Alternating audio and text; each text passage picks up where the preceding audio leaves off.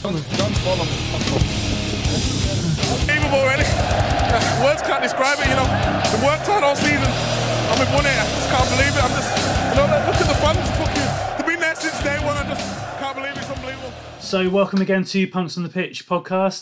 This is our Monday kind of review show after a weekend pack full of action. But it kind of seems like the Premier League has mellowed out a little bit after a crazy few opening weekends. But as always, you're not hearing just my dulcet tones. Fresh off witnessing his team come to a poor performance from what I hear. George Parr, Man United fan, and also Astral Noise editor. George, how was it? Just pretty dull, very boring, and just poor, really. Yeah, like as I said before, kind of I hit record. Like I didn't get a chance to sort of see the game myself, but even like just looking through the match report, the only talking point seems to really be the penalty. So was there kind of much else going on, or was that literally that one chance and that was kind of it? No, I mean, there are a couple other chances. Arsenal had the better chances as well.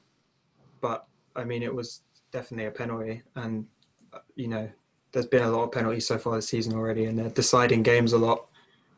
And, Pogba just got the wrong side of him. I could see it coming when the ball was coming in as well. I just thought he's the wrong side of him. And he's going to go through it. And, he wasn't good. Like, a few things I've seen, like, already off the back of this, because like people are saying, like I think it's the first time that Arsenal have won at United in I think it's like 7 years or something like that, and like there's fans writing into like the Five Live and the BBC feed like saying Solskjaer should go and all this sort of thing, but like in midweek they beat RB Leipzig 5-0, and it's just like I don't know, is that knee-jerk reaction, or do you think something definitely needs to? Because I think he's been doing an all okay, he's not Alex Ferguson by any stretch of the imagination, but I think he's been doing a fairly decent job. Yeah, I think so. And to follow on from your example of you saying he's not like Ferguson, it took Ferguson a few years before he was winning anything at United. He had a few years at United where people were wanting him to leave and saying it's time to go. Sometimes it takes time to build something. I'm not saying he's going to build that sort of legacy, but you got to give him a chance. Like we keep going from manager to manager without letting any of them see out their vision for the team. Yeah, we know that he didn't get any of the targets that he wanted in the transfer window, and from that, obviously as well, we didn't have a proper pre-season. I mean, I know no one really did, but especially the teams in Europe, the team's just tired, and I don't know, it's going to take some time. We've had a tough run of fixtures, and on the whole, it's, if you take the Champions League into it, it's not that bad. We're not where we want to be in the league, but there's a long way to go. Yeah, we can get back up the table. Yeah. Well, before we kind of get into the meat and veg of what we're going to talk about this episode, as always, where we are Punks on the Pitch, I'd like to talk a little bit about music, and obviously in your role, we're probably hearing a few more things. So what kind of new stuff have you been listening to recently? Quite a lot of like slow and heavy stuff, a lot of doom. I love the Chained to the Bottom of the Ocean, the sludge band. Just they've released like a compilation of all their music so far. Oh, so sick. They've got like one album and a load of EPs. They've just basically compiled it into a single album. And I'm writing up an interview with them at the moment as well. So I've been listening to loads of them. That's cool. Yeah, and obviously the hype now that the Thou and Emma Ruth Rundle collab is out. Obviously everyone's been that's hype for that back up. So I've gone back to that, because I listened to it when I got the promo and then forgot about it a bit. And now that everyone's talking about it, I've gone back to it. It's been in for the last. So like yourself, I had the promo and I listened to it originally, and then I was doing something like along the sides of it, so I went back and checked it out, and then since its release I've literally had it on heavy rotation. I think I've listened to it about 4 or 5 times, like on that Friday, and at least once a day since. So Yeah. it's very much making its way into my record of the year list at the moment. I was actually at Roadburn when they played together as well. Oh, sick. It just sounded insane then, and I've just been so excited for the album ever since. Just so Yeah. happy that it's here. Like it's almost kind of exactly what you'd expect from those two working together, Yeah. and that's like the best thing it could be. Do you know what I mean? Yeah. Like it doesn't need to be anything else. That's it, like the comparison I made. It's not similar, but in terms of like styles, it's sort of like the Cult of Luna, Julie Christmas kind of collab. Yeah, But yeah, I it's think that. with this, it's got a bit more, I don't know, ethereal like feel to it. And I think Emma's voice on top of what Thal do, and like the way her voice is interspersed with Brian's, is just like Yeah. it's beautiful. Like for something that's so dark and harrowing, it's just really nice. Yeah, and there is something that works, something about their styles that binds them together, even though they are, they have quite obvious differences. Just the sort of slow nature and the dark, atmospheres, and I think there's like they both have some like grunge influences in there as Yeah, well. yeah, I hear a lot definitely. of people call what Emery Frundle does like soft grunge, and obviously um, thou grunge kind of shines through on everything they do, and I think that is kind of like the thing that ties them together, and then from there they put their own stamp on it. Yeah, most definitely.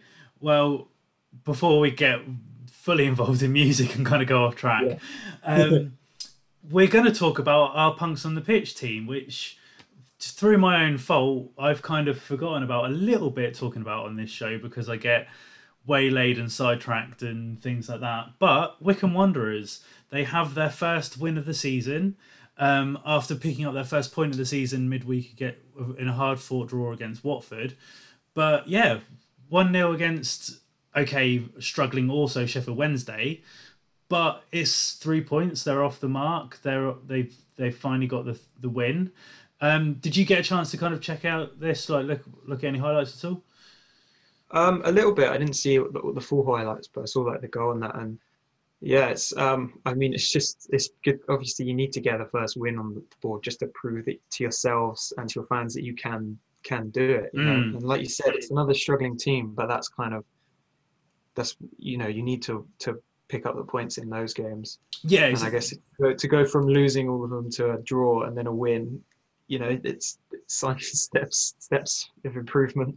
Yeah, and I think like that's the thing. Like the games they'd lost, apart from the Swansea and the Blackburn one, they were competitive in them, and they were kind of like 2-1s or 1-0s. They weren't like drubbings or anything like that. But I think the game against Watford, who have started the league incredibly well, like was a huge sort of morale boost. And I think the other kind of morale boost, and as much as a cult figure is he is, like the impact that Akinfenwa has on that team is noticeable. And like since he's been back, like he may not have scored in the Championship yet, but you can see the impact that he has, harassing defenders, creating chances for like his fellow teammates.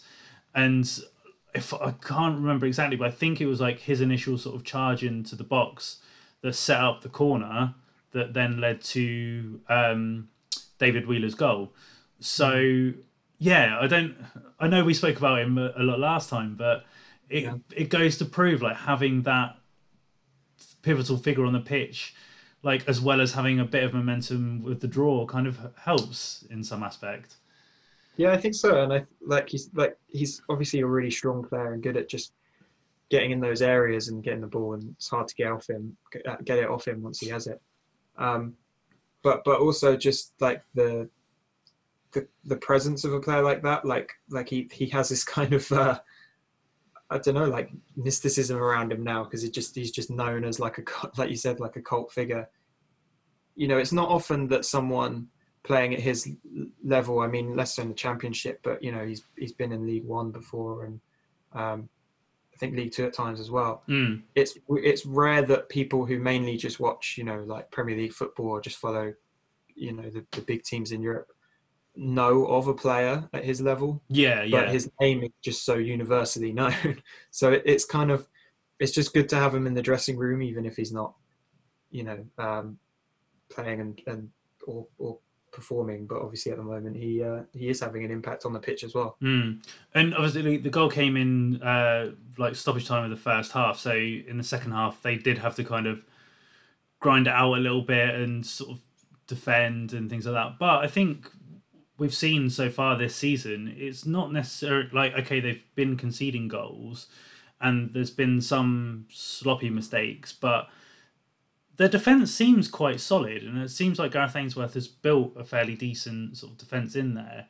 So I think I don't know, maybe it is just a confidence thing of once you start getting those wins, start getting those goals, maybe it will start to kind of fall into place a bit more. I don't know, I might be just kind of ad-libbing a little bit sort of thing, but I don't know, you want to see them progress. The clean sheet is probably huge as well. Just to again, to prove that you can do it, and just for the defence to know that they can keep it out. And I mean, just before half time is always a good time to score, because you can then pivot your game plan for the second half, knowing that you've got the lead and the other team have to come at you. So if you've got an organised defence, you can kind of use that to your advantage there. Yeah, and I'm just looking at the league table now, and they're obviously 2 points. They're still, take away Sheffield Wednesday because they're on -4 because of all their financial details and everything. But if you take that, they're bottom of the table, but they're 2 points away from getting out of the relegation zone.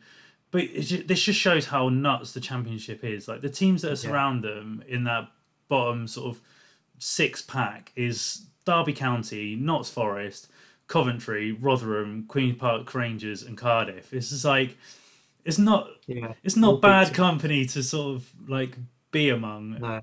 So, and it just shows in that league anybody could beat anyone on any given day. Yeah, so it's going to be so tough for them this season, but and it's so tough. It doesn't stop for them because they've got another game on Wednesday. They're away to Birmingham City, so hopefully an unbeaten run will spur them on. We'll wait and see. Yeah. But also sticking with Wycombe, their ladies team, just because this happened today, I haven't seen any highlights of it or anything like that, so I can't talk about it too much. But I just want to give massive praise for this. They played Newbury's ladies team. I'm not sure what tier they're in the women's game, but despite that, it was a 9-1 win, which is just fucking crazy. So yeah, wins all round for Wycombe Wanderers this weekend, which is great. Yeah. Full house. Whilst we're talking about the women's game, today was a big day in their season, even though it was technically last season's FA Cup, but still, because of COVID, everything that happened.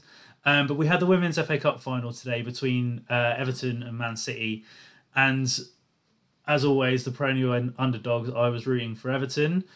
But this was a really fun game. I think I've said it before on this show, the more exposure that the women's game gets is the better. And this was a brilliant advertisement for that because it was fast paced. There were, towards the end of the second half, there were more clear-cut chances, but it was just really kind of energetic, really end-to-end game. Both teams set out really, really well.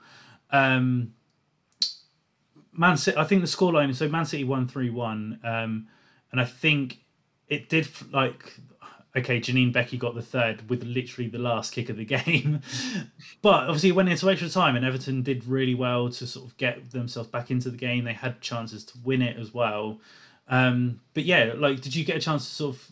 Because obviously I know you have one eye on the United Arsenal game, but did you get a chance to see much of this at all? No, I was actually at work until I actually missed just the first few minutes of the United game because I was just rushing home. So I didn't get to see the game, but I've watched some highlights, and I mean, it seems like I hate missing when games have a dramatic end. I love watching extra time just because it just it doesn't happen often. So it's when it happens, it's when a game goes to extra time and it's tight and it's for such a big occasion of winning a trophy. It's I just love the drama of it. Yeah. You know? And I think for Everton specifically, like they weren't kind of expected to be there. Like they beat Chelsea in I think it was in the quarterfinals, and then I can't remember who they beat in the semis to actually get to the final. But they didn't sort of shy away from the occasion, like of being in that sort of limelight, and their manager Willie Kirk's put them in a brilliant sort of position. He's obviously got like good organisational skills. Like the first half specifically, City got that first goal in the first half, which was like from an unstoppable corner. But apart from that, their defence was brilliant, and obviously lots of people have been giving praise, to Sandy McKever, the Everton goalkeeper, who deservedly got man of the match at the end of it. But she pulled off two sublime saves throughout the game. And yeah, that third goal was a bit unjust on her, but I don't know. Like, in terms of like the women's game, I think this is a showing that, because before it was very much like kind of like the old Premier League, like in terms of having like the big four. Like you had the big teams like your Chelsea's, your Arsenal's, your Man City that were dominant in the WSL, but now like you've got a team like Everton who having a bit more investment into them. They're bringing in a higher caliber of player, and yeah, I think it's just always exciting to see the progression of the women's game, and that it's starting to kind of, well, not even starting, it's getting the recognition it deserves. Yeah, and what you were saying about them improving as well, like cups are so good for seeing where a team's at, and also just having that opportunity for a team who's slightly smaller to get to a final. And a lot of the time when a team does get to a final, like saw it in the men's game, like when Tottenham got to Champions League final, and obviously it kind of fell apart the following season. It's almost like they've seemed like that was enough, almost like they'd done it just because they got to a final. Yeah, but they didn't have that winning mentality. But it seemed like today, like Everton showed up to play and to win, and thinking they had a chance to get it. So I feel like it's more like of a sign of them improving than it is a peak of anything. I feel like they can still go on and improve from there. Yeah. One thing again I will say to Everton is they, like, you could tell towards like the end of extra time that they were starting to sort of fatigue and things like that, but their players took like not that it was like hard tackles or things like that, but there was just like moments where you could tell like they took a bump or something like that, or there was a bit of a harder tackle, and their players just looked like beat up at the end of that game, but just played through it. Yeah, exactly. And I think that's what I really like about sort of the women's game. Like, okay, you may not see necessarily as harder tackles or things like that, but in the men's game, there's so much like over the top theatrics of diving and things like that. But it seems like the women just get on with it. They don't give like, if they get hit, they get hit. Like, okay, they might be down on the floor for a bit, but like Valerie Govan, the Everton striker, like got like quite a bad knock on her knee at the end of the first half, and the commentators were saying, "Oh, she'll definitely come off at halftime." Blah blah blah blah, and lo and behold, she comes out like massive strap on her knee and carries on. So yeah, just run it off. Yeah, exactly. So that's like what you love to see in football. That's like the football I grew up with, not like like this. Oh, you trod on my foot, so I'm going to jump a meter in the air, sort of thing. Yeah. You got to think like a lot of the time you pick up an injury in football, you sort of think if I run on it, it'll go away, and then I can deal with it later. Yeah. And that's kind of the attitude you need to have, especially in a cup final. Yeah, exactly. Like there's bigger things to worry about. Yeah. Proud of the team, the whole squad in general, and I think everyone knew coming into this game that it wasn't good enough to come out with anything but the win. So dug in, scored a couple really nice goals, kept a couple really nice chances out of the goal through Ellie. So we're really cool. excited. Right, so we're now going to travel across to the mainland, and one of the big giants who seem to be kind of crumbling by the wayside. We mentioned it briefly on Friday's episode with the change of their presidentship, but Barcelona equaling their worst ever start to a season. I think it's like the worst in like 18 years or something like that. I've got the stat up here now, but I can't remember exactly what it is. But yeah, it's like their worst start to the season in forever. A lot of the fingers are being pointed at Ronald Koeman. But yeah, I don't know. Like, for me, this is kind of exciting because I love to see one of these. Like, it was kind of similar with like. Sorry to put this on your beloved United, George, but like when obviously Fergie retired, to see the kind of descent of United a little bit, like it was exciting because it gave another team that opportunity to fill that gap. And La Liga is so saturated with Barcelona and Real Madrid, and to an extent Atletico when they kind of peep their head in there every so often.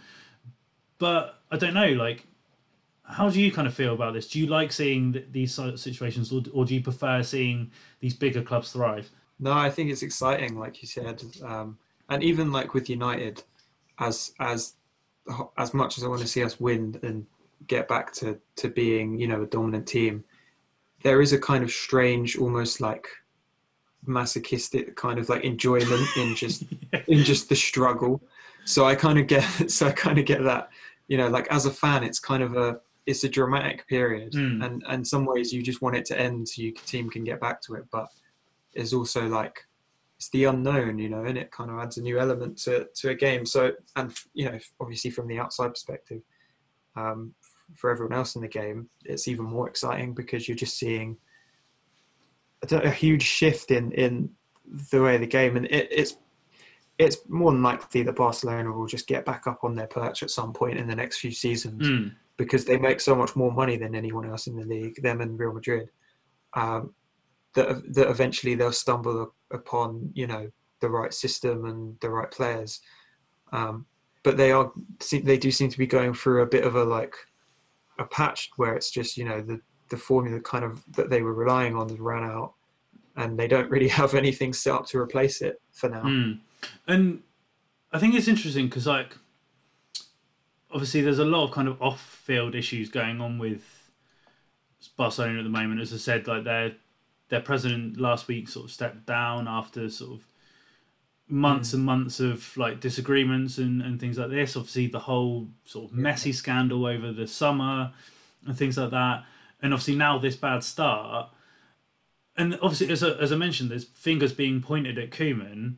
But do you think that's fair? Like, do you think like the off-field issues are what's causing this, or has Koeman not got control of the team? Because I know it in like Barcelona specifically, the way that club is run is run from the top down rather than like the manager controlling the team. Like obviously their higher ups have a lot of say.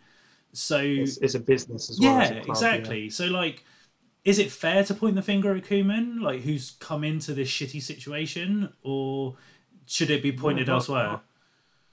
Yeah, I mean, it's not fair to solely point at him. I thought it was kind of a weird appointment, but not, you know, but he, you know, you can't blame him for anything yet. And I think, like you said there about whether the off-field stuff is affecting on the pitch, and I think it's kind of both. It's almost like the off-field stuff is partly stemming from what's happening on the pitch, and obviously that then feeds back into it, and it all just, you know, spirals.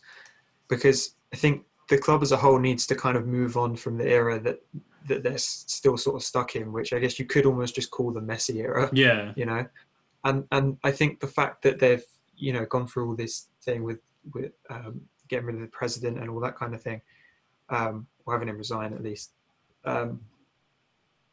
It's kind of like when Messi, you know, said he wanted to leave, it's almost like they thought, we can't let that happen. Like he's almost like he's bigger than the club or anyone else here. Oh, definitely.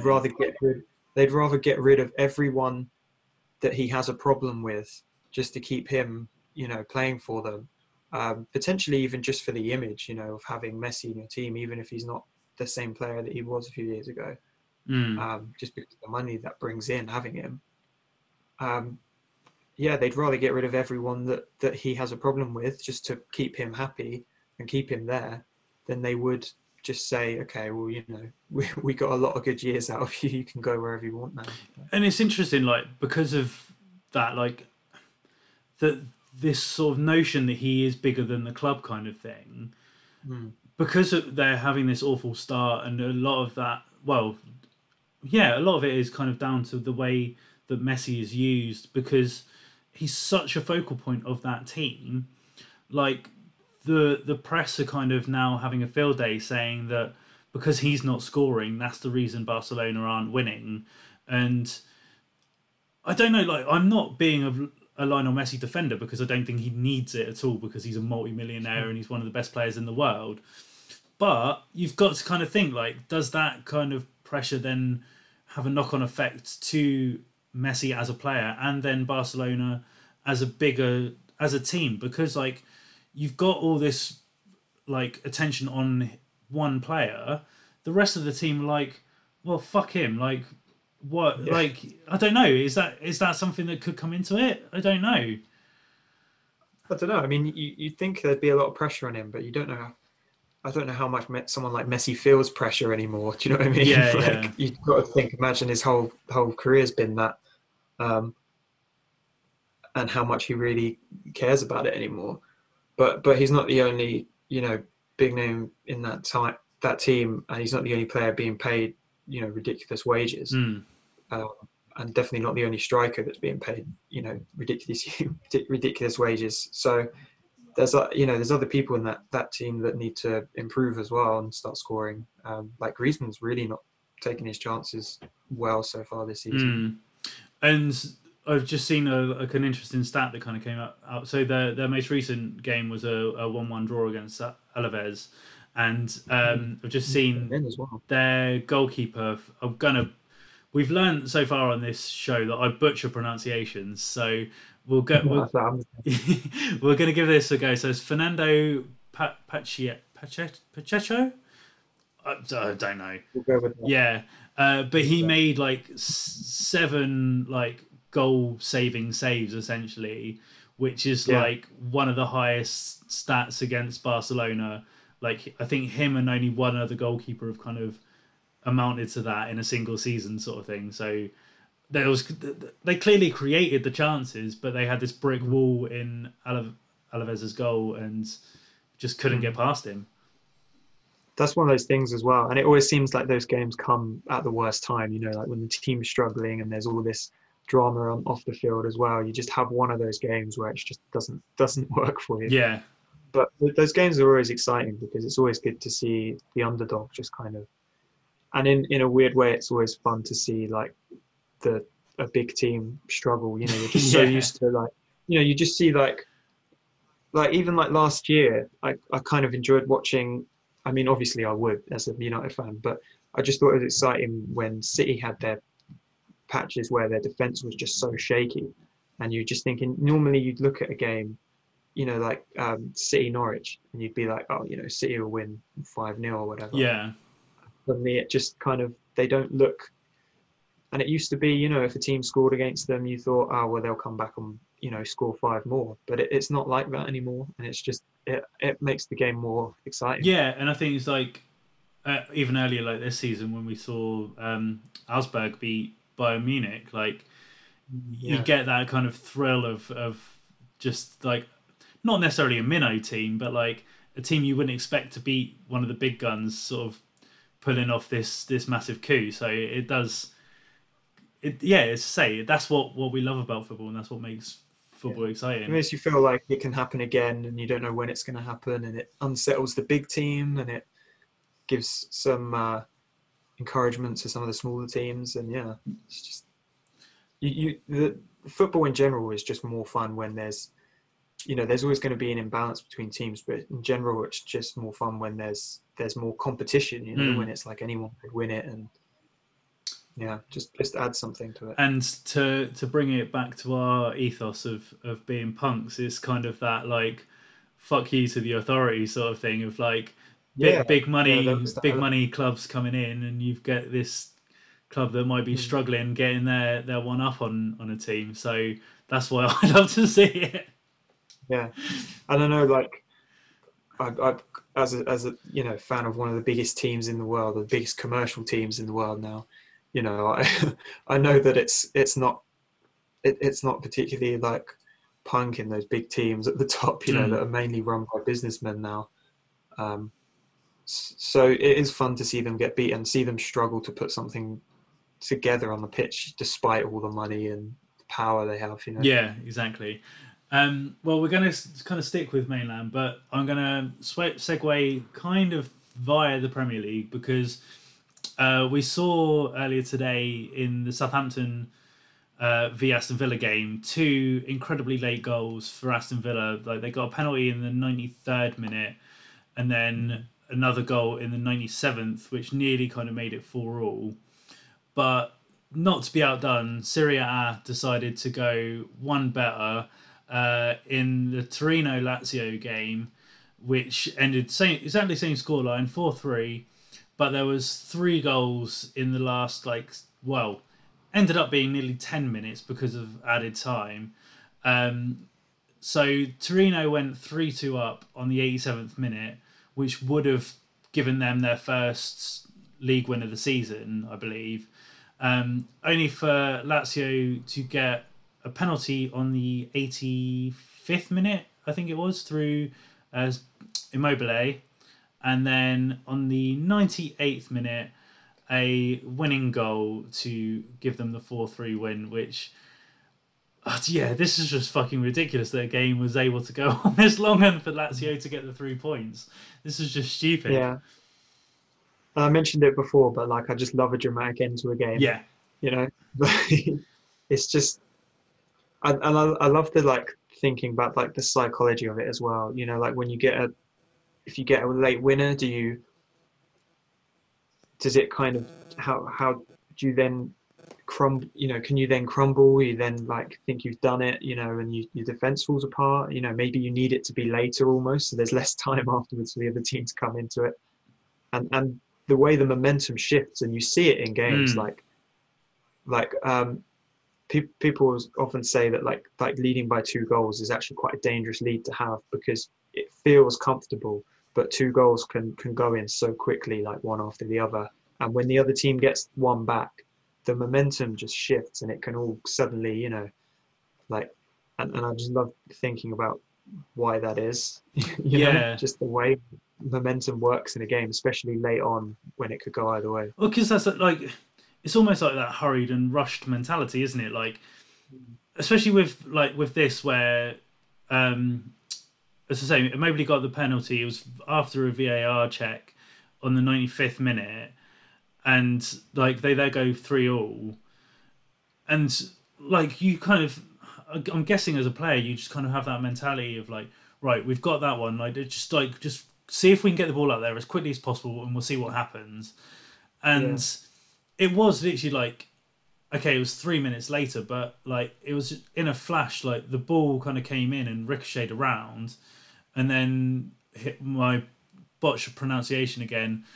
Filippo Caicedo, I think is how you pronounce it, was just there, on the 6-yard box, and just slipped it through the keeper's legs, which adds insult to injury in that last sort of dying moments. But it is that, people say, is momentum a thing? And, it clearly shows it is, especially in those dying moments when you've kind of got that rush of adrenaline and you've got, seconds on the clock to kind of change a game. So, yeah. And I think it's the defence. It's so hard to defend when the other team has that momentum, but also you just, I don't know, you crumble and you feel, shaky, and you're nervous, and you know that anything can happen, and you start panicking, and maybe you rush to the ball and get out of position, and it's harder to keep a back line, and you drop back maybe because you're wary about defending your goal, and let space in front of you, and it just all ties together.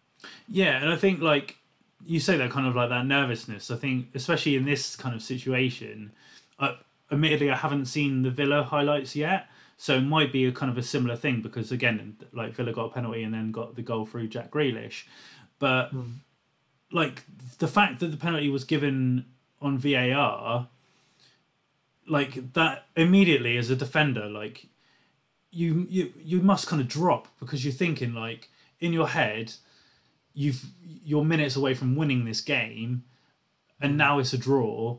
So like you're thinking, oh fuck's sake, like, okay, at least we can get a draw out of this. But because your concentration's lapsed, all of a sudden, boom, there you go. Now you haven't even got a point. Yeah, you can't even cling on to that. Yeah. But yeah, especially with VAR as well. You probably, it must be weird playing under it, because that's something none of us can experience, unless we're pro footballers. So it's like, I wonder how that affects it as well, because it's like, if you get a penalty given against you on VAR, obviously VAR does make mistakes, but you've got to kind of think, well, I must have made a mistake there then. Do you know what I mean? Sometimes you're not always 100% sure. You want to see it back. Sometimes you see people make tackles or make a run and that gets called offside, and they're 100% sure that, they got the ball or that they were onside. And you can clearly see with the replay that they were. Yeah. But, if you have it there, then you're kind of getting confirmation that you were in the wrong. Yeah. You know what I mean? Yeah. But I don't know. Like I kind of like yourself. Like, I love these sort of like late drama games and things like this, and I always love like a high scoring game. So this was one that I was going to bring the Villa game to the table, but I thought this one had more impetus in the fact that Lazio are kind of one of the teams that last year were challenging for the title, and they almost kind of let a point slip against their kind of title rivals, worst enemies in Torino and Juventus sort of thing. So this was an interesting game for me on the whole.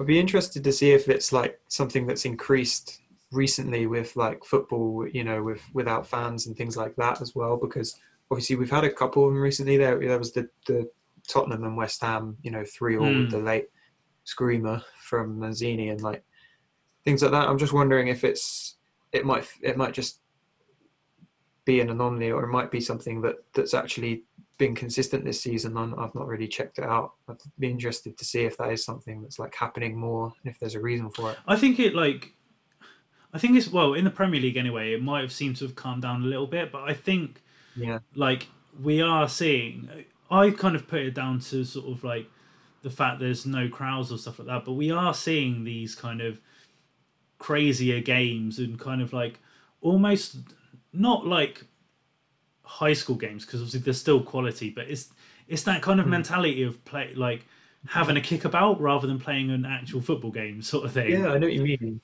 There is that. It's just the, it's sometimes a crowd getting behind you can be the difference between a 0-0 and a 1-0 and things like that. But some of these like big score lines, you just think it's got to be a mixture of things. It's just got to be the weirdness of playing without fans. It's got to be the lack of preparation pre-season, the tiredness of a lot of teams are playing, 2 games a week every week now. And then a lot of the players are going off for internationals, and coming back and playing a club game in the same week as they had an international fixture and stuff. And it's just like, all this stuff's got to tie in somehow. Yeah. Because this season's just been so weird. Yeah, and I mean, from my perspective, as a neutral in terms of like the bigger games like Premier League, Bundesliga, Serie A, La Liga, I'm just absolutely loving it, to be totally honest. Yeah, well, it is exciting, it makes it more fun, especially, and we kind of need it like this year, because there's not a lot else going on. Like, there's not a lot of stuff to entertain us while we sort of descend into oblivion. Hoisted forward. Here's Caicedo. It's bobbling around. Caicedo has got it in underneath Salvatore Sirigu. It's incredible. They were 3-2 down. It's 4-3. Right, so as always, rounding off our weeks, our lovely little segment where we pick our punks and Tories of the week. Before I go to you, George, I think just a general absolutely scum Tory is the Tory party right now. Obviously, here in the UK, we're getting lockdown number 2. It's not stopping football this time, which is maybe a good thing, but obviously it's pushing back fans entering, it's pushing back gigs happening, which like was something that wasn't even on the cards anyway. So yeah, just a massive fuck you to the Tory party, I think, and I'm sure you agree with that sentiment. Yeah, I saw someone. I work in the town centre here, and I saw someone in town today that had a shirt, and it just had like all the names of the members of the cabinet arranged like in a certain way, so that down the middle it just said arsehole.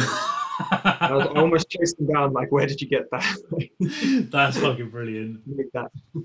But we'll start on a better note. So we'll go who we thought were really good. So George, who was your punk of the week? Right. So I know this is such an obvious pick, and it's probably been picked before and talked about to death, but I just have to pick Rashford again, because again he's just sort of just doing amazing, and it's good to see someone use that platform and their influence. And I think what's so clever about it as well is that the message is just so simple. It's literally just like, I don't want kids to starve. Yeah. And the Tories will hate that because it's such a like obviously good cause, and you see that like pundits talking about it, and normally they're so careful about not making any statements that would seem controversial, like regarding political stuff, but they're all, every time Rashford comes up, they're all like, yeah, obviously we know he's been doing great off the pitch as well, and it's just like universally accepted that what he's doing is good. And forget that what he's doing is fighting the government, so these people are kind of acknowledging that what the government is doing is bad in doing this. So he's kind of just opened that discussion of like, you know, this is something that needs stressing, and you can't just, you know, and the way that like before when he first did it, and he made the sort of he made Boris Johnson U-turn on what he said about school meals. You know, you've got like all these Tories coming out, and Boris Johnson did it as well, coming out and saying, you know, I want to like commend the efforts of Rashford, who's brought this to our attention. And I'm like, you knew what you were doing. Do you know what I mean? You just hoped you'd get away with it, and he's called you out on it. So you know, it just seems so two-faced of you to now be like congratulating him. Like I'm sure you hate the fact that he's done this. You know? Yeah, and I think as well, like because obviously what's happened recently with the whole like him asking them to extend it to obviously half term that's happening this week, but the government refusing to kind of acknowledge and extend that, as a kind of a knock-on effect, we've seen like obviously we've seen the wonderful response from the communities, but in terms of us keeping it within football, we've seen clubs sort of like opening up their community arms and sort of supporting it as well. Like I think Brighton might be one off the top of my head, but I know Wycombe Wanderers bringing it full circle. They even had like their players like in their team kitchen, what's the fucking word? Like serving up like meal preps and sort of like preparing lunches and things like that to be taken to schools and taken to homes and taken to like community centres and things like that. And I think like numerous other clubs have kind of done a similar thing to that effect. A lot of small businesses I know as well, and like my local team here as well, Crawley Town, they posted stuff on their social media, just put in like there's an email address and a phone number, and it was just like, if you're struggling to feed your kids at the moment or in any way, just let us know and we'll see if we can help. You know, yeah, and it's good. It's something that that is good to see, is, you know, clubs helping their local community. Because the government isn't going to do it. No. And I think like as much as football is on the highest level is a rich person's game, like with all the clubs and stuff, like we are seeing, and this is why I always bring it to the attention on the Friday show with the non-league teams, is that they are the basis. They are the punks of football in like. Yeah, you need them. As you say, like Crawley being an example. I think like AFC Portchester, which is like my local team. Like I'm not sure if they're kind of doing like handing out meals, but I know they're opening up like their clubhouse during. Well, they were going to, but now we're going into lockdown, so I don't know whether that's going to be a fucking option. But yeah, it's like you see, it's like the non-league teams that are kind of doing it, and then as a knock-on effect, the bigger teams, and like I know at the top of the ladder, you've kind of got Rashford, who's become like the poster boy of this kind of quote-unquote movement. But it's nice that you have got someone that's in that position who is earning thousands of pounds a week, who's not backing down. And it's rare that you see that. And especially for someone so young to be like having that voice, I think is commendable. And like, I'm just repeating what hundreds of other people have said, but it's cool that a player of such high profile is using his platform for positive. Absolutely, yeah. Right, well, my punk on the pitch is a bit more, not conventional, but like just kind of as of the actions that she's done this week and kind of is it in my mind because of the game today. But it's Valerie Govan of Everton. I already mentioned the fact that she came out the second half with a strapped up knee. But not just that, she scored the equaliser today with the back of her head. Like, didn't even look at it. But I transpired, like, I kind of read up a bit more about her, and she's actually from, like, this tiny little island off the coast of France. Wow. It's spelt Reunion, but I'm sure that's not how it's pronounced. Yeah. But yeah, obviously, like, has come into the English game via Montpellier and has made a massive impact on Willie Kirk's team.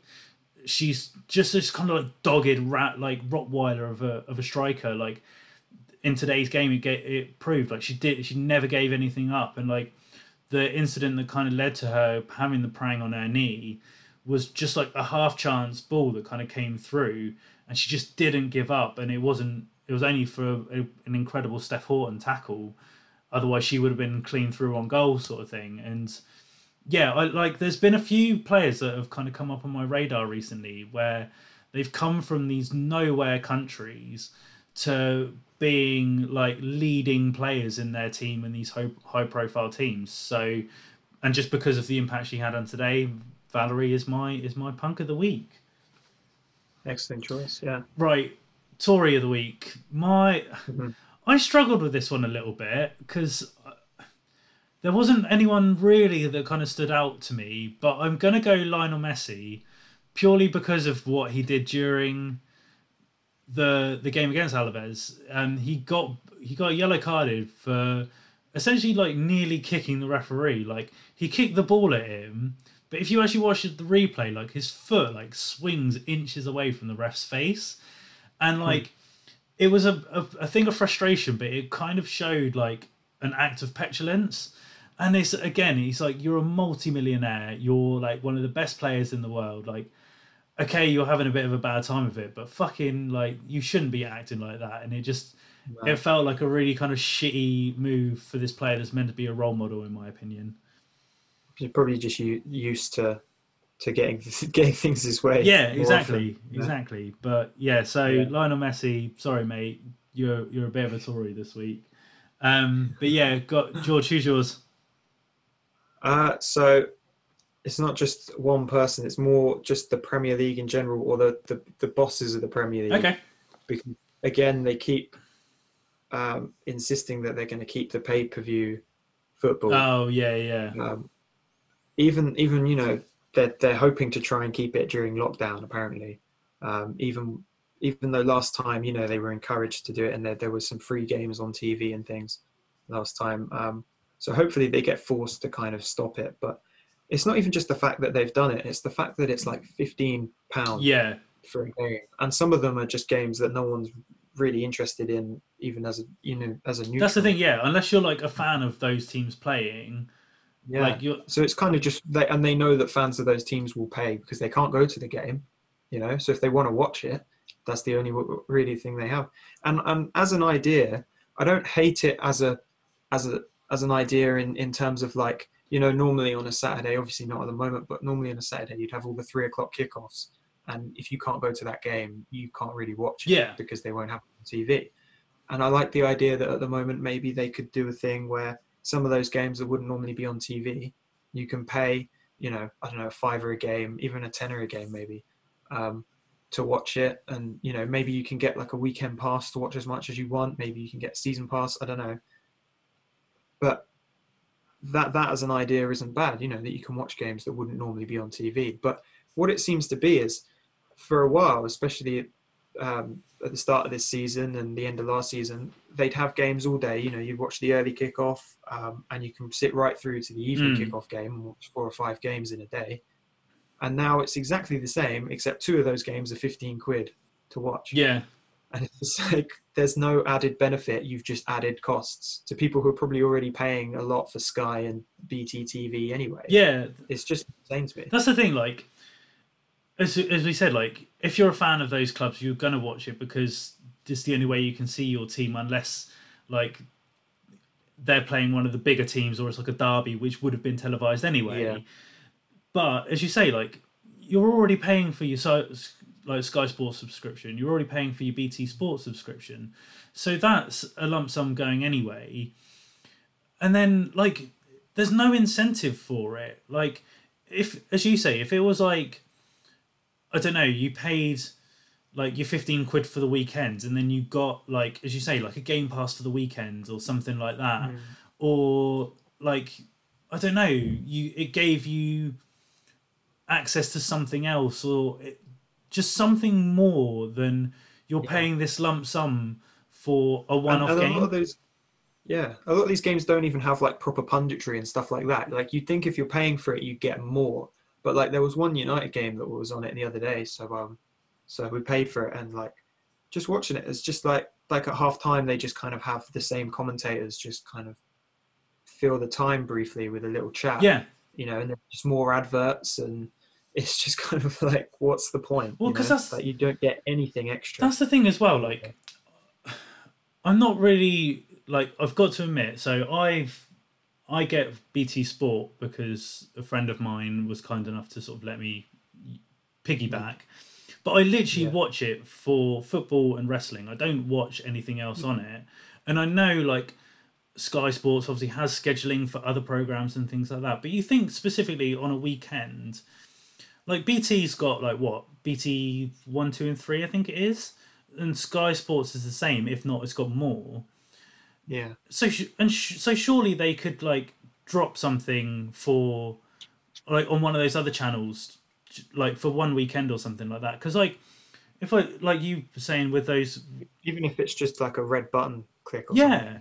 And like you were saying, like, with the United game, like, you've just got this one commentator. So on Friday, like, this is the first weekend in ages that I've watched, like, 3 consecutive days of games, because on Friday was the Hamburg derby, and that was on BT Sports 2, and literally it was just one, I don't know who the guy was, but it was one commentator, no colour commentator, but he did the whole thing, did the halftime, did the blah, and, like, okay, fair enough, like, I didn't really care for the commentary because I just wanted to see St. Pauli, because it's rare that I get a chance to see them on TV, sort of thing.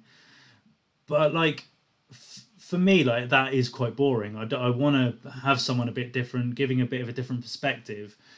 So if you're paying and you're getting Joe Blogs just talking the same thing over and over, it's not value for money.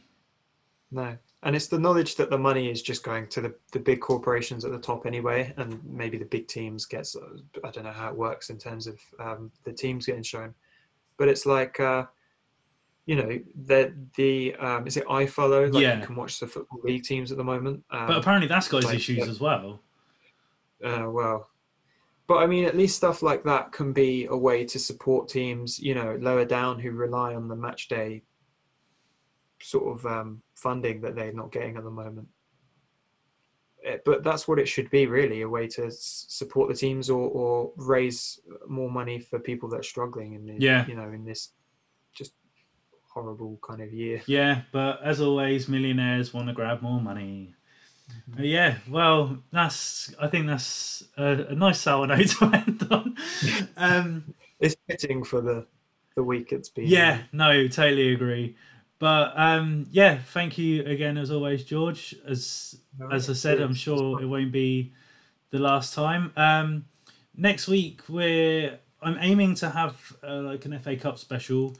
I need to speak to my FA Cup man who I'm hoping to get on. But yeah, so it might be a different one next week. But George, thank you again as always. No problem. Yeah, I hope United do better in the week. Yeah, we'll see.